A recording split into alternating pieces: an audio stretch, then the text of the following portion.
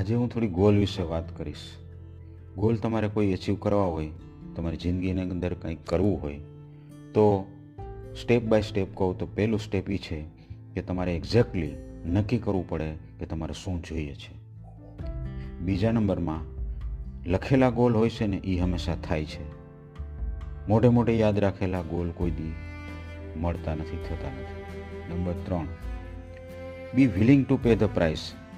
એટલે તમારે એની કિંમત ચૂકવવી પડે છે. એ સમય પણ હોઈ શકે અને તમારા સેક્રિફાઇસીસ હોઈ શકે.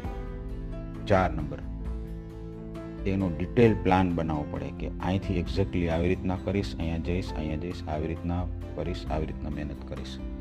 પછી 5મું સ્ટેપ છે કે ટેક એક્શન. તમારે એનું એક્શન કરવું પડે કે કરવું પડે તો થાય, બેઠા બેઠા ન થાય. એક વખત નક્કી કર્યું પછી એને એચીવ કરવા માટે કરવું પડે. પછી રોજ થોડું થોડું કરવું પડે. અઠવાડિયે, 15 દિવસે, મહિને એને રિવાઇઝ કરવું પડે.